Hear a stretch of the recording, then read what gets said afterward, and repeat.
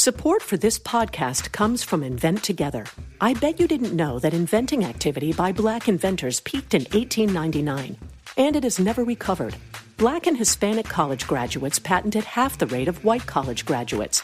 That's just one of the reasons why you need to know about Invent Together.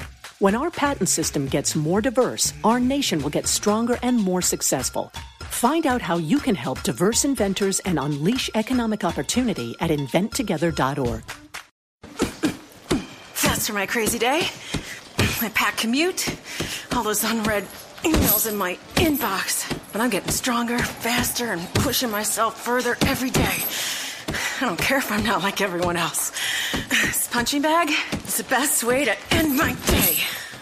Whew. Fearless is knowing yoga isn't your style. That's the power of the Blue Cross and Blue Shield Federal Employee Program. Learn more about our healthy benefits at fepblue.org/getmore.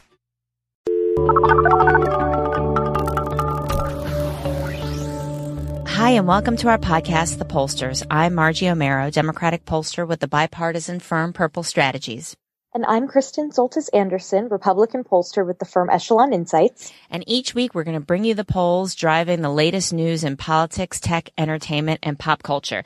So, Kristen, where are you today? Where are you calling it from? I am recording live from Alaska. I was out late looking for the Northern Lights and then came back to my hotel to record the show. Fantastic, fantastic. So, we want to thank everybody who, even if you're not following from as remotely as Kristen is calling in today, for all of the great tweets and micro assignment completions that everyone's been doing. A++ to folks. So this week, very small, easy micro assignment. That's like our Facebook page. That's the pollsters. It's easy to find, and then share a link to the show. So you can find, we post links to the show on our Facebook page, and then share that link so people can not just like the Facebook page, which is fine and all well and good, but drive them to the show so folks can learn about the show. Folks in your network, we would greatly appreciate it. So, Kristen, what are the big top lines this week? We'll start off by just reflecting a little bit on the common refrain you hear in the polling world, which is that it's very hard to poll Alaska. Is that true? We will talk about that. Then Donald Trump obviously makes headlines again for more over-the-top and offensive statements again, and is claiming that the polls show most Americans agree with him again. We'll take a look at whether or not the American public actually does agree with Donald Trump's latest idea about Muslims and the ability to enter the United States. And then, perhaps related to the Donald Trump statement, Ted Cruz is surging in Iowa. We'll look at the latest coming out of the very first caucus state. Last show, we talked about campaign finance. We'll look at some data on how this issue is viewed across parties. And last but not least, YouGov has released a study about what happened in the UK election miss. We will take a look at what they say they think happened. Excellent. So as I mentioned, I am out here in Alaska, and as I've been driving around, I was recalling that last year, the race for the U.S. Senate between Sullivan and Begich was one of those races that lots of people were talking about as one that they thought, well, are the polls really going to miss here? The good folks over at 538 had a whole article called "Why the Senate Polling in Alaska is Making Us Sweat." The article by Harry Enton and Nate Silver, that was the title. And they basically said, if there's a race that keeps us awake at night, it's Alaska. The state is home to one of the most important Senate races in the country, but also has a history of quirky and often inaccurate polling. And so, people say, well, the polling there is scarce. And we're worried that the polls aren't really that good. The New York Times put out an article where they tried to dig through this over at the Upshot. Yes, Alaska is hard to poll, so is everywhere else. It's notorious for being hard to poll, writes the author Josh Katz. It's a common refrain, common enough you could be forgiven for not stopping to wonder why. And he mentions in this article that it's in some ways not really clear why polling in Alaska would be so hard. I mean, it is, I've heard it said before, it is a common refrain. Oh gosh, it's so hard to poll Alaska. But I mean, in Alaska, the data actually shows that people here are very likely to have landline phones. I discovered while driving over 1,000 miles around the state this past weekend that cell service is pretty good a lot of places, getting way outside of the city. Internet penetration is apparently above average, even in remote communities where 2/3 of Alaska's native population lives. And so, he was basically trying to get to the bottom of why do people always say Alaska is hard to poll? And it came down to a pretty simple answer. Matt Larkin, president of Dittman Research, he's an Anchorage-based pollster. He said that he does think that Alaska posed special research challenges, and in part because it's a very large state with a very wide variety of communities, but that perhaps the biggest challenge is that you have low response rates. And so when you have a small population, he says, quote, you kind of run out of sample, frankly. And then the article, they interviewed Sharon Chamard, director of survey research at University of Alaska Anchorage. And she said this, combined with the fact that Alaska is a place where I guess a lot of people move in and out of the state pretty frequently. So compiling a sample of sufficient size is a pretty long and expensive process. So there you have it, why people think polling in Alaska is difficult. Interesting to note, the Real Clear Politics polling average at the end for the polls in that Sullivan versus Begich race showed Sullivan was likely to win by plus 2.4 points, and the final result had Sullivan winning 2.2 points. So the polls were actually pretty good there at the end, if a little bit all over the place in that Alaska Senate race. So there you have it, polling dispatch from Alaska. So maybe Alaska is easy to poll just like everywhere else. It's one of those things that you hear a lot as a campaign pollster when you go talk to folks. They say, well, it's different here and it's a little bit harder if you don't really understand what it's like here. Sometimes you hear this comment when it comes to accents or really diverse populations. So maybe that's part of what is happening when this sort of conventional wisdom emerge in Alaska. You hear it a lot in Hawaii. You hear it a lot in places in the South or in Florida or in Texas or California, where even though, groups with large Latino populations, they'll have different kinds of accents, and you'll want to make sure that your Latino interviewers have comparable accents or different types of accents for different Asian communities in Hawaii or California. So sometimes you'll hear these will be methodological concerns that we'll have to work around or that campaigns want to make sure they're aware of. So maybe there's a little bit of that going on. But I once did focus groups in Alaska many, many years ago. And this was before there was tighter security, which we're going to talk about, flying security a bit, I guess, but before there was all that kind of stuff. And so I got a call at my hotel. They said, well, your flight is going to be, I was on a little island called Dutch Harbor, and they said, your flight is going to be delayed. And I said, how'd you know where to find me? And they said, well, we hear that you're the woman at the hotel. We didn't recognize your name. We just assumed you were the woman that everybody knows is staying at the one hotel on this island. So that's how people knew who I was. And that's how I knew that my flight was delayed before you had apps telling you that your flight was delayed. And check-in was basically like, hey, Bob, are you taking this flight? No, I'm taking the next one. So it's good. So that it's maybe easy to poll, a little bit hard to fly. I don't know. We'll see. But I love this story because I watched a bunch of seasons of Deadliest Catch, and that's that show that's all about the folks that you were probably focus grouping out of Dutch Harbor. So I love this story, and I'm really hoping that somebody that you focus grouped wound up being one of the people in that show. I know. I hope so too. It would make sense that they were a show because they were a great focus group that I've been talking about for the last, 20 years since I did those groups. So it's no surprise to me that that colorful island is now the focus of, and its inhabitants now the focus of a show. So good. That was good thinking on somebody's part there.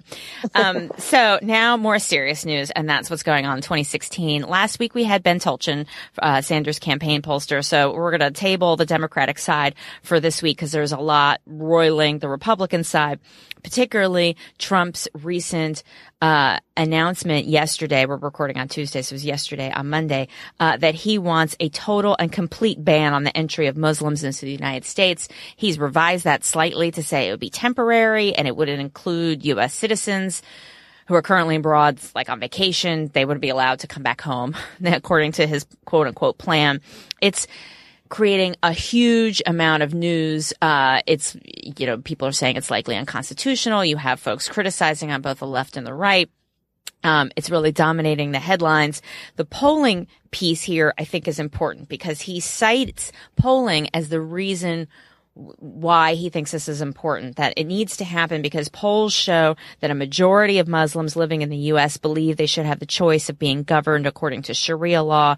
And he cites a poll done by the Center for Security Policy. He also cites a Pew poll, but it's not clear which Pew poll he cites.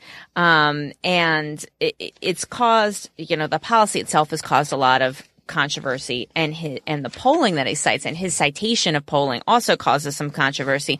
And we've talked a lot on this show. We've been following closely Trump's polling analysis, for better or worse. Every week he seems to have some kind of new way of looking at polls and focus groups that we, I guess, have a bone to pick with. And, I would say looking at this and a few things. One, there's been a lot of criticism of the poll. The poll, is conducted by sponsored by a firm or sponsored by an organization that's been on, terror, hate watch lists, hate group lists by the Southern Poverty Law Center, by the group's founder supposedly, traffics in conspiracy theories. That the poll was only 600 people, which, I don't find that problematic that there's only 600 people, in the sample size that was done online. I think there are lots of good polls done online. Some have a bone to pick with the agree, disagree questions and how those are structured. I think the larger issue here is not, whether there should be 600 interviews or 800 or something like that. The question is, Trump's policy. I think he had a policy and was looking for a poll to support it. It's not like this poll, is what provoked this policy. He had this idea and then looked for some sort of data to back it up. And, it doesn't really matter. I think I say this as a pollster, what this one poll says. Ultimately, it's whether or not this is good leadership and good strategy to have this policy. Kristen, what do you think? What are you seeing on the right? Yeah, there's always a big debate about to what extent polling should drive policy, which that's a sort of a very 35,000 foot interesting intellectual debate question, which seems in some ways very far removed from Donald Trump deciding he wants to ban Muslims from entering the country, and then trying to hunt down a poll for this. But remember, this has been part of Donald Trump's message over the last few weeks. He's been sort of battling back and forth, I think, with Chris Christie over this question of after 9/11 in the United States, were Muslims celebrating taking down the Twin Towers? And Trump has been saying, yes, yes, yes. He and his supporters have been trying to dig up all sorts of news articles and video clips, and everything that they find gets debunked. Like, no, that was clips of people in Palestine celebrating after 9/11. That was not people here in the U.S. Or, op-eds, but the op-eds ran 2 weeks after 9/11, and we're just sort of speculating. They had no hard evidence. Or he just cited people on Twitter in one interview. He said, well, people tweeted me that this was true. Right. So, I think Trump is not, he may say, oh, I'm collecting data and then I use that data to make my analysis. But I think that it is the other way around. I think he decides, I'm going to make headlines. I'm going to, touch the raw nerve of America yet again.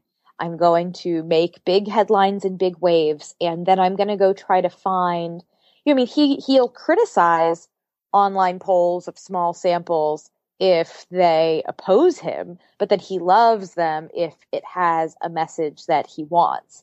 So, that it completely doesn't surprise me at all that Trump has figured out, okay, what's the issue that's really going to get Americans riled up right now? And, as we talked about in previous weeks, we talked about, the polling around the refugee issue, which is, I think at least the policy of it is very different than what Trump is proposing here. And the public opinion there, you did have significant majorities of Americans saying, let's press pause on the refugee program, let's take a look. But most people in that situation, they didn't want a religious test. They just wanted to sort of press pause on the program entirely. And you had a majority saying they thought the idea of a religious test was pretty abhorrent. Only a very slim number of people thought there should be a religious test, even when it came to refugees, much less letting anybody into the country. So I suspect the real data would tell a story with sort of two prongs. That yes, I would suspect that there are a lot of Americans who are kind of uncomfortable with Islam at the moment, in part because of all of the news about radical Islam and what happened in San Bernardino. And we can say whether that's right or wrong or prejudiced or not. I suspect that the polling would suggest that there is sort of unrest, which is why Donald Trump's trying to tap into this. But at the same time, the polling also overwhelmingly suggests that Americans do not want to do the sorts of outrageous things that Donald Trump is talking about, that is so far outside the mainstream. I guess the question is, if you did a poll of Republicans and you asked them this question, do you support or oppose this new idea Donald Trump has? Where would people stand? Because as we've talked about on the show before, if you ask questions with that formulation, you can get upwards of 4 out of 10 Republicans agreeing we should have single-payer health care if they hear that Donald Trump likes it. So to me, that's terrifying as a Republican, the danger that you can put the Trump name on things that are just absolutely insane madman delusions, and that a chunk of the party will tell a pollster, sure, that sounds fine. I know. And I worry that this means, I think we need to divorce what Trump supports and what he says from the polling he uses to cite it, because, I think it hurts the industry if it's seen, the polling is fueling Trump's, quote unquote platform, right? And that, because I really don't think, because it's Trump that's fueling his platform. Again, he is a platform, he has a platform that he's casting about, looking for data to support it. Or maybe his staff is, maybe it's not even him. I'm sure he's not sort of, Googling polls to try and look for this or demanding that his staff find a poll. I bet he has folks wanting to come up with some kind of facts behind it. I mean, I think if we also look, the other piece of this is not just what voters here want, when it comes to an immigration policy, it's this notion that Muslims are, universally sympathetic to ISIS or out to get us, that they all universally pose this threat, which is what's implicit in his policy announcement. And the polling here actually doesn't back that up. So the Pew poll we can find, as opposed to the one Trump cites, shows overwhelmingly across Muslims in a variety of countries have unfavorable views toward ISIS. This is a Pew poll that came out from this year. There's no country that they tested where ISIS is net favorable at all. That's all, overwhelmingly net unfavorable. We talked about, I think last week or 2 weeks ago, about the Sun poll in the UK that made a lot of news internationally, that said 1/5 of Muslims were sympathetic of ISIS, even though ISIS wasn't even in the question. It received, huge pushback. There were thousands of complaints. There was a lot of talk about it on Twitter. Even the people who did that poll, in fact, now say, we disagree with how our poll has been interpreted. So, even there, that poll, the pollsters who worked on it are saying the conclusions people are drawing from it are not true. So I think the polling, worldwide doesn't really bear out the conclusion that Trump is drawing from when he looks at the polls. One other thing that I'll add is that there is something popular that we can do here at home. Again, we've had a lot of shootings here recently. This has been part of what has been going on in the dialogue on the Republican side. Trump said a week or so ago, after San Bernardino, saying, well, when things like this happen, my poll numbers rise. This is the kind of polling analysis that Trump does, right? After tragic mass shootings, my poll numbers rise. That's how he views everything, through the lens of his own poll numbers and through his own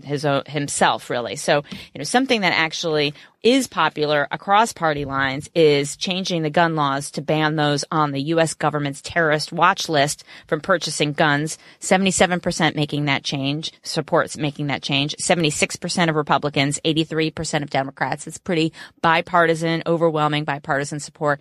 Of course, that's not, that didn't make it through in the Senate. You had Republicans and one Democrat voting against making that change. So, I would argue, if you're going to look at polling when it comes to keeping us safe, that there are actually some polls suggesting that there are other things that we can do that are really not part of the dialogue. And I know I'm kind of getting into, the blue zone here, but I do feel pretty strongly about where this national dialogue is going. Well, I think that I believe that actually Donald Trump is one of the few Republican candidates who did come out in support of that. And I only bring that up because to sort of raise that Trump often puts himself in a place where sort of ideological conservatives are not. So you have ideological conservatives who are saying, constitutionally, because of due process, you don't want to take someone's rights away without due process. So even though we may know that our base is kind of uncomfortable, wants to fight terrorism, and, we may know that that's where our voters are at, but from a principle ideological perspective, we take position A, whereas Trump doesn't have principles. He's just sort of pushes on emotion. And so for him, seeing those poll numbers, he can go, yeah, sure, let's do it. I'm not getting in debate over the policy. I'm just saying, like, this is one of those examples where, you know, Republicans are split because you have so many Republicans who are very, very pro Second Amendment, at the point where they say that to me trumps, no pun intended, that to me trumps sort of the polling around the issue. But for Trump, principles do not trump the polling around any issue. So I on my flight out here to Alaska, I was actually reading Art of the Deal because I'm just fascinated at trying to understand how Trump's mind works. So this book came out in the late 80s, and there were two quotes that I thought, like, they jumped out at me. And this is even before the whole past, you know, couple of days has gone down. The first is he's talking about Ronald Reagan and Jimmy Carter, and he like kind of praises Jimmy Carter. He says, like, oh, you know, he had a good ability, you know, he wasn't necessarily qualified for the job, but, you know, he had a good ability to, you know, he had the nerve and the guts, and that helped him become president. And then he says, Ronald Reagan, he's so smooth and effective a performer that he completely won over the American people. Only now, nearly 7 years later, are people beginning to question whether there's anything beneath that smile. Like, Donald Trump insults Ronald Reagan in his book, which, when you think about the Republican base, like, insulting Ronald Reagan is insulting Ronald Reagan is like you've committed an act of heresy. Like, this is crazy. Right. And yet he's sort of like, this man became president and was able to fool Americans into thinking that he was smart for long enough. Like, you can see the wheels of Trump's brain turning. And then last but not least, he says, the final key to the way I promote things is bravado. I always play to people's fantasies. People may not always think big themselves, but they can still get very excited by those who do. That's why a little hyperbole never hurts. People want to believe in something that is the biggest and greatest and the most spectacular. I call it truthful hyperbole. It's an innocent form of exaggeration, and it's a very effective form of promotion.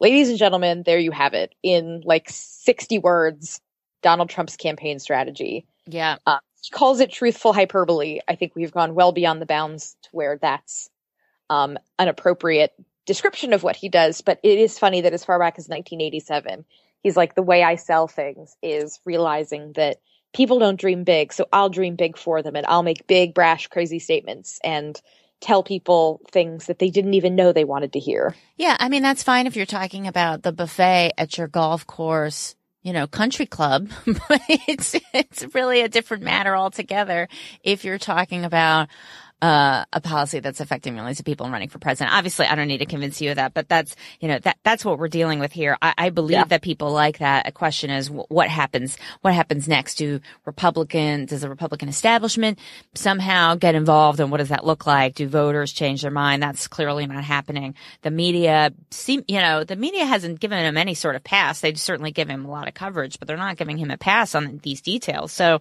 this is obviously still evolving, as it's been now for months. And the one conjecture as to why this now happened yesterday, why did Trump do this, is from a poll that came out by Monmouth in Iowa showing Cruz on top. So this is the first time we've seen Cruz winning, or, you know, certainly since Trump's surge, where Cruz is at 24, Trump is at 19, Rubio at 17, Carson now really dropping from where he was before in Iowa. He's been up in Iowa before. Now he's at 13, and then Bush at 6 in single digits. So this is a real change from how things have been going, not only in this Monmouth poll, but in polling overall. So that's seen by some as part of the reason to just get Cruz off the front page by, coming up with something that people can't help themselves but talk about. And you can see in their favorables some interesting things that really reflect what's going on in the race. Ben Carson's favorables dropping considerably. He was at 84% favorable, now at 67% favorable. 19 unfaves have gone up, more than doubled. Cruz's favorables have gone up from 59 to 67. Rubio's faves gone up just a hair. Trump's favorables stayed the same. So it's not that anything's really happening to Trump. It's that there was movement with everybody else that, Carson's decline means that Cruz and Rubio improve. And Bush's numbers are really troubling. I mean, he's now clearly net unfavorable in Iowa, 38 fave, 45 unfave. This is with Republicans in Iowa, Republican caucus goers. There's an article in Politico. I think the headline maybe is a little, truthful hyperbolic there. Truthful hyperbole. It says that Bush's team is trying to convince people that the polls are wrong. If you look at the story, it doesn't really say the polls are wrong, just that they're not, that there's still time for Bush to move. It's not that the polls are wrong and that he's not at 6% or 5% or 3%. It's that he will eventually be at the top, which I think is a little bit different than saying he's not really at 6, he's really at 30. It's just the polls don't reflect that. That's saying the polls are wrong. But anyway, Kristen, what do you think of looking at some of this? Yeah, in that Politico story, just briefly, one of the quotes is from a friend of mine, Slater Bayless, his quote is basically, given the poll numbers currently, you would think there would be massive defections from the Bush campaign. That normally if a candidate, is at the front and then all of a sudden they get down to like 3%, that all of a sudden people start bailing, they start endorsing other candidates. And that really hasn't, he notes in here that really hasn't happened, that even though Jebb's polling has been really lackluster, that all of his supporters are still hanging on. And Slater's sort of theory, what he says in this quote is, they like him because he's serious, and eventually they think serious will sell. So I think that's an interesting analysis of the race and why people who see Jebb's numbers so poorly, they still think there's hope for him. For me, if I was Jebb, my concern would not be that I'm at 6 in Iowa. It's that I'm as low as I am in New Hampshire, but we can talk about New Hampshire in a different week. Iowa was never going to be Jeb Bush's main event. And frankly, I mean, Iowa has not had a track record of picking Republican nominees in the last 2 contests. I think even more. It doesn't have a very good track record. You're right. New Hampshire is really, the place where New Hampshire's more where it is now. This is a very different cycle, and maybe the party's gut is more. Maybe we're more New Iowa than New Hampshire this go around. Who knows? But in this poll, it's becoming increasingly clear to me that if there's a quote unquote establishment candidate who's going to win Iowa, it's Ted Cruz. And yes, I am using the phrase establishment candidate to describe Ted Cruz, if only because he is sort of someone that I can see the, Republican establishment going okay, well, let's support him. Let's do this thing. Whereas if it's Carson, I think there would be a big oh my God, we need to do something about this. And obviously Trump, I think would cause a meltdown within the party. So Ted Cruz now sits atop the polls in Iowa. This is the Monmouth poll. He's at 24. Then if you also take a look, I think the CNN ORC poll came out yesterday. And they show in Iowa Trump ahead. They show Trump at 33%. Cruz at 20%, Carson at 16%. But I mean, bear in mind, you add all of that together, that's 69%. The Trump, Cruz, Carson, if you count Cruz as a protest vote, if you count Carson as a protest vote, if you certainly count Trump as a protest vote, right, that's 69% of caucus goers in Iowa saying they are a protest vote. Now, the one thing I want to throw in there is within the Monmouth survey, they also asked people, how likely are you or unlikely are you to vote? And that Trump supporters overwhelmingly, or that when you look at people who say they're less likely to vote, Trump surges among those folks. Among the people that the Monmouth survey thinks are more likely to vote, Trump does much less well. So I would, applying that over here in Iowa, that's always still the question. So you can have Donald Trump at 19% in a poll. Do those people actually go out in the freezing cold on February 1st and go to a caucus and fight for Trump? Or are they people who are amused by him but not really, and it can be hard to gauge that because, of course, Trump supporters on the internet are among my least favorite people to encounter in the wilds of Twitter. They certainly don't seem like the kind of people who are just going to say, whatever, and stay home in February. Should Trump still be in the race? I mean, I almost wonder if Trump's game at this point is that he really does want to get out, that this isn't really fun anymore, that it's like the dog that caught the car, that if he wins Iowa, would he just like be like, all right, I won Iowa, or maybe he wins Iowa and New Hampshire because he's of course ahead in both of those states in some polls. He wins Iowa, he wins New Hampshire, and then he's out. And then he's like, I'm done with this. Because of course, then after that are states where perhaps he does less well, or, then you get to a state like Florida where of course he is ahead in the polls, but it would surprise me if somebody named Rubio or Bush does not ultimately win Florida. But yeah, this is, I think for me, the craziest finding in all of this is if, I hang out with my Beltway insider crew who the idea of Donald Trump is like the apocalypse for them. And in this Monmouth poll, how would you feel if Donald Trump became the Republican nominee? You have 61% of the folks surveyed saying they would be enthusiastic or at least satisfied if Trump was the nominee. Right. You have 20% who say they'd be dissatisfied, and you only have 17% of people who would be upset. So these people like me who are in kind of, I've been in freak out mode for the last few months, but, people who are in freak out mode, we are the minority of the party. And for every one of us in Iowa, there's someone else who is enthusiastic about the idea of Trump as nominee. So, yeah, I think it's really important to remember. To remember a couple different pieces here in terms of turnout operationally. How does a Trump victory happen? So, on the one hand, you're right. You have a majority of Republicans in Iowa saying, I'm okay with it, even if that's not necessarily who I'm voting for as my top tier. I'm okay with it, and that's very much different from the conventional wisdom here in D.C., which is, if Trump wins, Republicans are going to be voting for any Democrat because he's just so unpalatable. And that may or may not be true.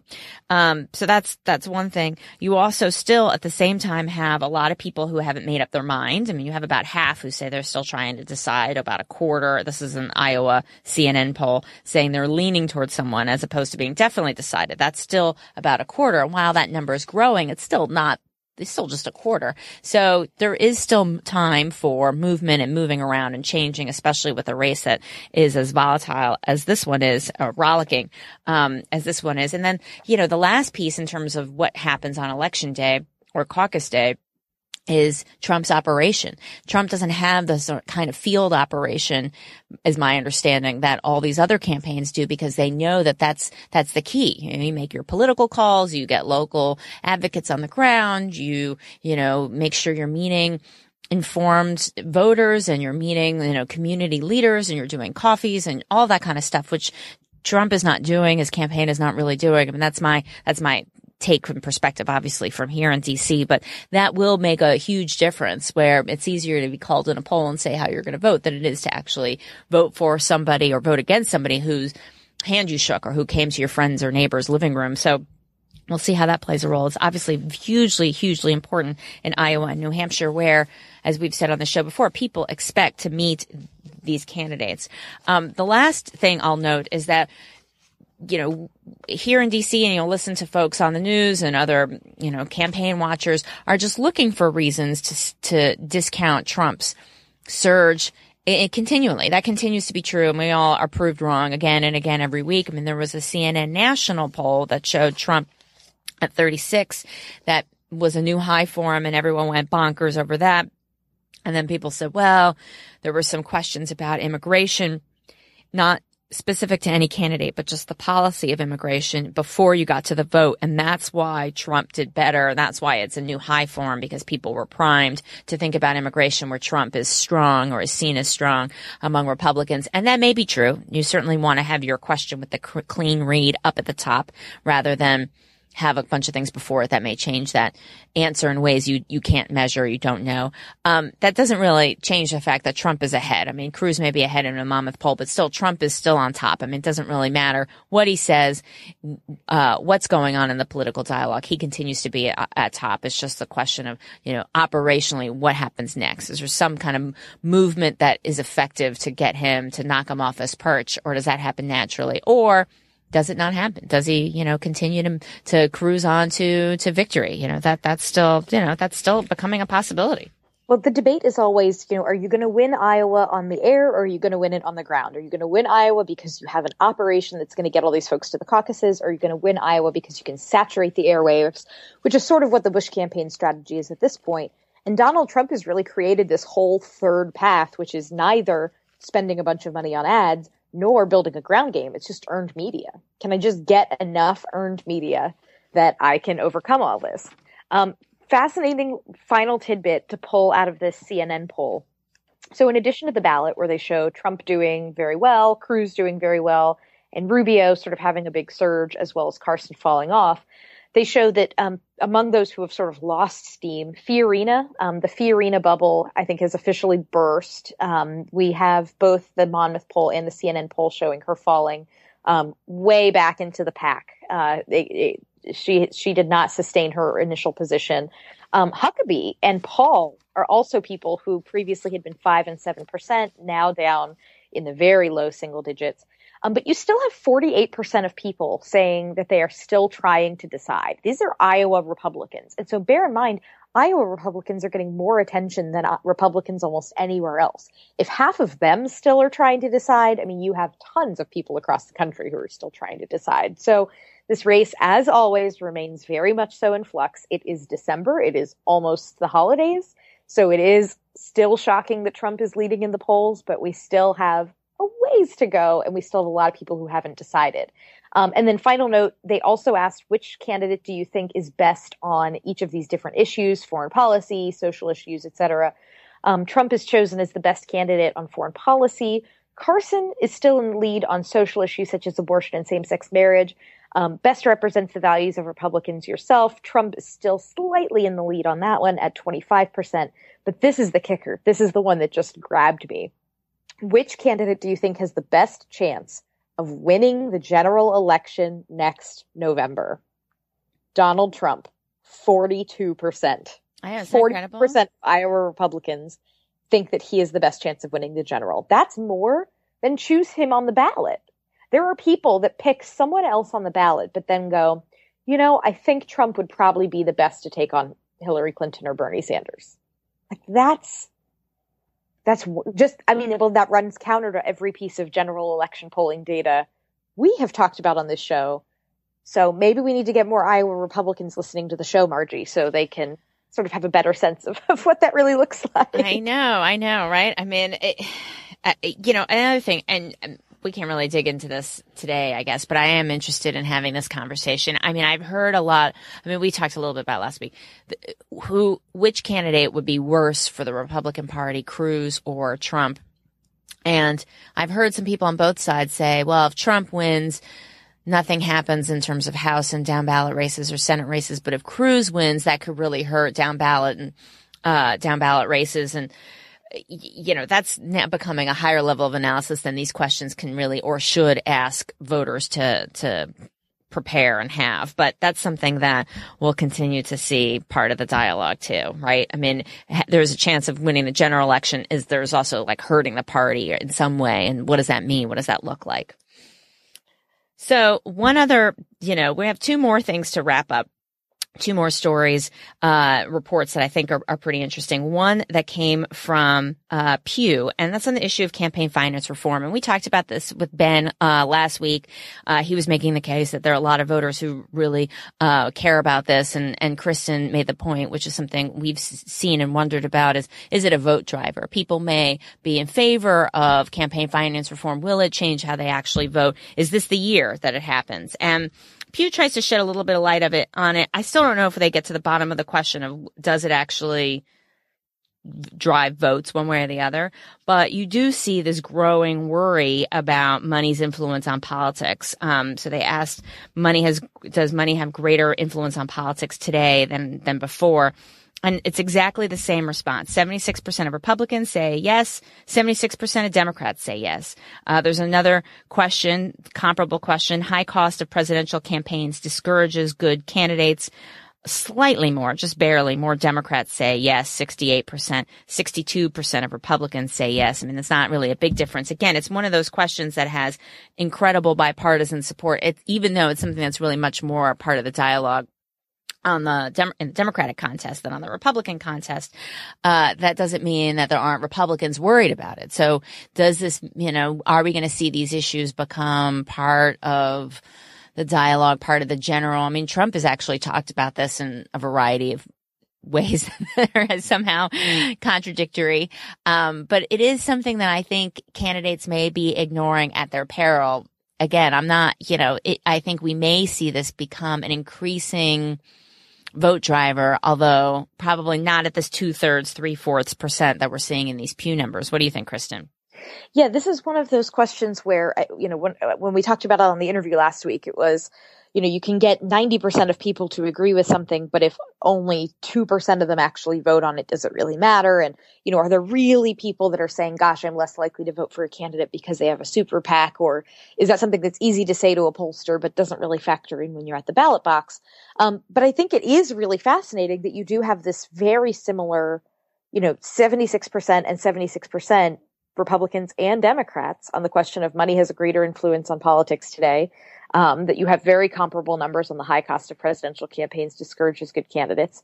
I think, but I also think that these two questions don't necessarily tell you what the policy prescriptions should therefore follow. And that's where I think you'd see a much bigger divergence. If you asked a question about, like, say, should we amend the Constitution to create a separate class of political speech that can be I wonder how different the policy, like you can get a lot of people to agree across the aisle on the nature of a problem, but it's much harder to get people to agree across the aisle on what the solution should be. Although I guess increasingly we keep talking about different poll numbers on the show where even people on other sides of the aisle usually can't even agree on the problem. So this may actually represent a unique issue in that regard.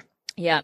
So we'll see. I mean, I expect that there'll be more polling on this as time wears on, but I worry that, I guess there isn't a lot of money in the campaign finance reform, right? I mean, there's no, the big money is against campaign finance reform. So it's tough to find a clear funder, someone who's really going to push out and make a real campaign and show of it for, campaign finance reform, really put money behind it in a way that it reaches everybody, right? Because that would go against sort of the whole principle of the thing. And then the last thing that I think we'll note is, update on what's going on from the UK.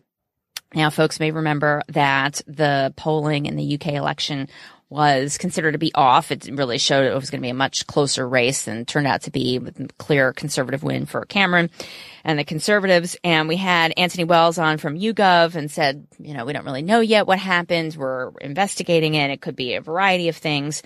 And they have a preliminary report out. So we're going to link to it in the show notes. It just came out yesterday. We haven't read the whole report. I did read some of the top lines from it.